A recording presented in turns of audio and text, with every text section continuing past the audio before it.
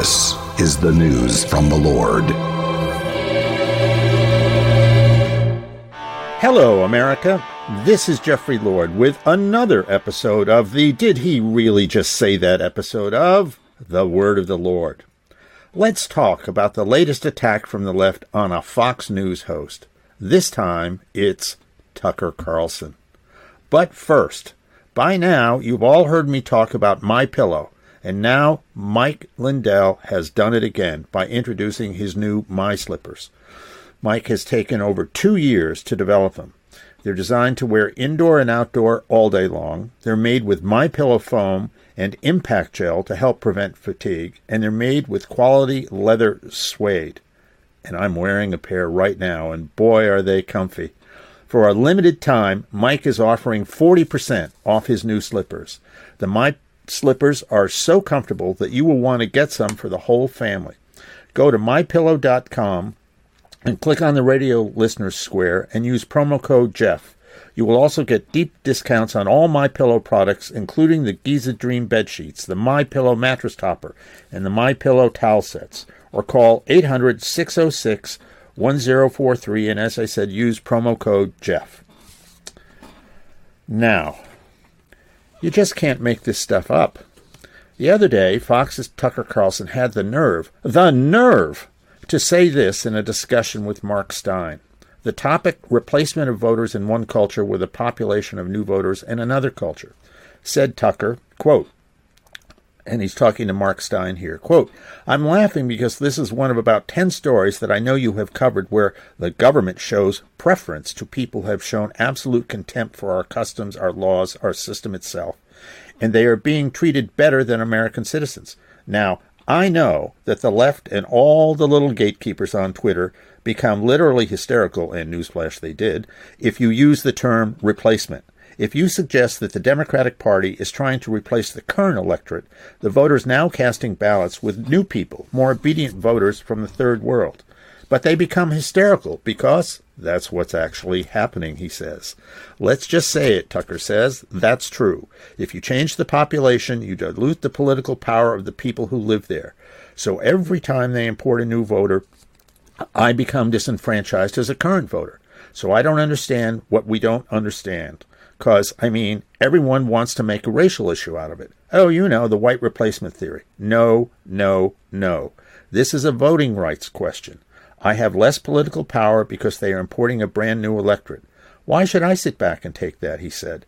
"The power that I have as an American guaranteed at birth is one man, one vote, and they are diluting it. No, they are not allowed to do it. Why are we putting up with this?" Unquote. Okay. As you can suspect, it was a matter of political nanoseconds before leftists started to go crazy. First up was the Anti-Defamation League in the person of its chief executive and national director, Jonathan Greenblatt. The headline of Mr. Greenblatt's remarks in the Washington Post was this, quote, "ADL demands Fox News fire Tucker Carlson over anti-Semitic trope. This has deadly significance." Mr. Greenblatt told CNN's Brian Stelter that, quote, "I think we've really crossed a new threshold when a major news network dismisses this or pretends like it isn't important. This has deadly significance," unquote. Also on CNN was my former CNN colleague and anchor Don Lemon, whom I know and like, with a similar attack on Tucker. Said Don, quote, "We got to talk about what's happening over on the propaganda network, the Fox propaganda network. I don't concern myself with what the other guys are doing, but let me tell you why I am doing this, because this is the mainstreaming of white supremacist propaganda to your neighbors and your family members, and it's coming from Tucker Carlson, who is promoting the so-called replacement theory. Theory is really too good a word for it. It's a lie. The lie that liberal elites are plotting to replace the white population with immigrants of color." Unquote. Okay, stop here a second. I have to say, hearing from someone on CNN, of all places, refer to any other network as a, quote, propaganda network, unquote, when CNN itself has made it a point in the Trump years to remake itself into the official liberal state propaganda network, spewing all kinds of left-wing fantasies like the myth of Trump-Russia collusion, is, to say the least, knee-slappingly, laugh-out-loud funny. But let's stick with the business of replacement theory. What Mr. Greenblatt and Don Lemon were separately saying is that to oppose the replacement of one culture or set of voters with another is both racist and anti-Semitic. Got it. But wait. With an almost blissful unawareness, neither Jonathan Greenblatt or Don Lemon seem aware that the staunchest opponents of replacing populations with the other, quote-unquote, are, yes, indeed, people with names like Representative Alexandria Ocasio-Cortez, Senators Bernie Sanders and Cory Booker, and, you can't make this up, the lefty filmmaker Spike Lee, an African-American. They are progressives, one and all. Say what? Yes, indeed, all of these dastardly people, and oh, so many more, progressives one and all, are staunch opponents of a replacement theory known as gentrification. What is gentrification? It's described in a Quillette piece that was headed, yes, indeed, this way. Why do progressives hate gentrification? Let me read you one small excerpt from their story. Quote, the word gentrification was coined in 1964 to describe the influx of wealthy newcomers into low-income inner-city neighborhoods, resulting in rising property values, changes in neighborhood culture, and displacement of original residents. Though gentrification predates the modern era, it has only become the target of criticism in recent decades as cities like Washington, D.C., Atlanta, and Boston have witnessed rapid transformations. Opponents of gentrification have ranged from residents directly affected by it to wealthy college students directly responsible for it, as well as prominent Democrats such as Bernie Sanders, Cory Booker, and Alexandria Ocasio-Cortez. The article goes on to say critics of gentrification give two main reasons for their opposition. One, wealthy newcomers drive up monthly rents, thereby displacing original residents. And two, rapid change to neighborhood culture represents an injustice to original residents. Both critiques are magnified by the presumed skin color of the gentrifiers and the gentrified, who tend to be white and black or Hispanic respectively. Unquote. The same article reports this of the famously left-wing writer Ta-Nehisi Coates. Quote, the following passage from Ta-Nehisi Coates' book, We Were 8 Years in Power, is representative. I know that gentrification is but a more pleasing name for white supremacy, he writes, is the interest on enslavement, the interest on Jim Crow, the interest on redlining compounding across the years, and these new urbanites living off that interest are, all of them, exulting in a crime. To speak the word gentrification, he says, is to immediately lie, unquote. Which is to say, exactly as Tucker Carlson is saying, progressives believe gentrification is all about, quote, importing a brand new electorate, unquote, and diluting, quote, the political power of the people who live there, unquote. Which is to say, they believe gentrification is all about diluting the political power of progressives. And apparently, unbeknownst to Jonathan Greenblatt and Don Lemon, progressives are flatly opposed to this. Here is Representative Ocasio-Cortez tweeting on the subject, quote, gentrification represents a potent issue at the intersections of economic, social, and racial justice. It's about political corruption, foreclosure and rising rent, criminal justice, immigration, organizing, and more. Addressing it in a time when it's considered taboo is powerful, unquote. Well, I'll be AOC, shades of Tucker Carlson. Over there in New York Magazine was this, Spike Lee's amazing rant against gentrification. We been here. Now, first, before I read you an excerpt of Spike's thoughts, this being a family podcast, I will have to clean up his language. Mr. Lee is obviously addicted to various words that do not make the grade here as worthy of a Word of the Lord podcast. So be aware that I will simply cite the letters of the words he has used and which were reprinted in uncensored fullness in New York Magazine. Among the things the famous lefty filmmaker was ranting about in his expletive-filled 7-minute rant are as follows. Quote, then comes the M.F. Christopher Columbus syndrome. You can't discover this. We've been here. You just can't come here and bogart. There were brothers playing M.F. African drums in Mount Morris Park for 40 years, and now they can't do it anymore because the new inhabitants said the drums are loud. My father's a great jazz musician. He bought a house in 1968, and the MF people moved in last year and called the cops on my father. He doesn't even play electric bass. It's acoustic. We bought the MF house in 1960 MF8, and now you call the cops in 2013? Get the F out of here. I mean, they just move in the neighborhood. You just can't come in the neighborhood. I'm for democracy and letting everybody live, but you got to have some respect. You just can't come in when people have a culture that's been laid down for generations, and you come in and now S got to change because you're here. Get the F out of here. Can't do that, unquote. Wow. Spike Lee is Tucker Carlson on steroids. Who knew?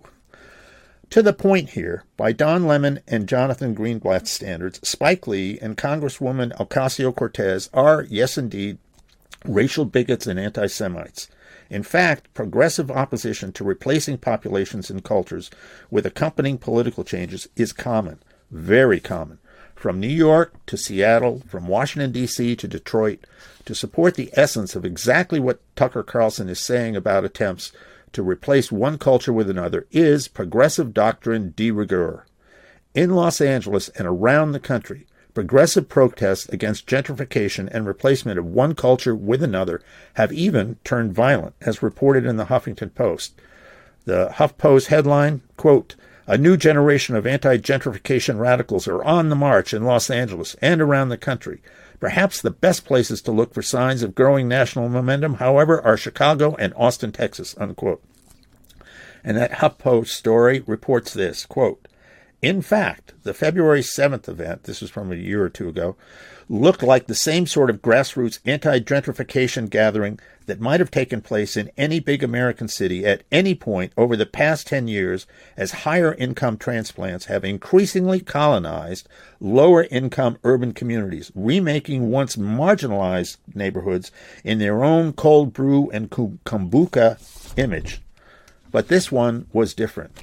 That's because it was organized by Defend Boyle Heights, a coalition of scorched earth young activists from the surrounding neighborhood, the heart of Mexican-American Los Angeles, who have rejected the old peaceful forms of resistance, discussion, dialogue, policy proposals, and decided that the only sensible response is to attack and hopefully frighten off the sorts of art galleries, craft breweries, and single-origin coffee shops that tend to pave the way for far more powerful invaders, the real estate agents, developers, and bankers whose arrival typically mark a neighborhood's point of no return. As a result, like-minded groups in other cities, the article says, Chicago, Austin, and New York, have adopted the same hardline tactics. Their ranks are small, and their methods are controversial, even within the communities they purport to defend. But their members are drawn from the most politically radical, economically anxious generational cohort in recent memory. That would be young millennials of color, and their cause has the makings of a national movement, a new, more militant war on gentrification. Neighborhoods from Fort Greene in Brooklyn to the Mission District in San Francisco have become wealthier and whiter in the process, unquote. So you got that? Young activists, quote unquote, from, quote, the heart of Mexican-American L.A., unquote, are bound and possessed to not allow their culture and population be replaced by the other, that other defined as white invaders, quote unquote. And that reference to New York's Fort Greene and Brooklyn, over there in the Jewish press, there is this, quote, anti-gentrification groups will continue to target the Jewish community for hate and harassment, unquote. Which is to say, progressives in those anti-gentrification groups are in fact engaged in serious anti-Semitism. And where is Mr. Greenblatt when there is real and serious anti-Semitism in action? No word. Better, apparently, for Mr. Greenblatt, and I should note he's a one-time operative in both the Clinton and Obama administrations, to falsely accuse Tucker Carlson than actually do something about real anti-Semitism. Not to be left out of this scurrilous attack on Tucker is ex-Bush 43 aide turned Washington Post columnist Michael Gerson. Mr. Gerson penned a column for The Post, the paper that is the very embodiment of identity politics, a.k.a. the son of segregation.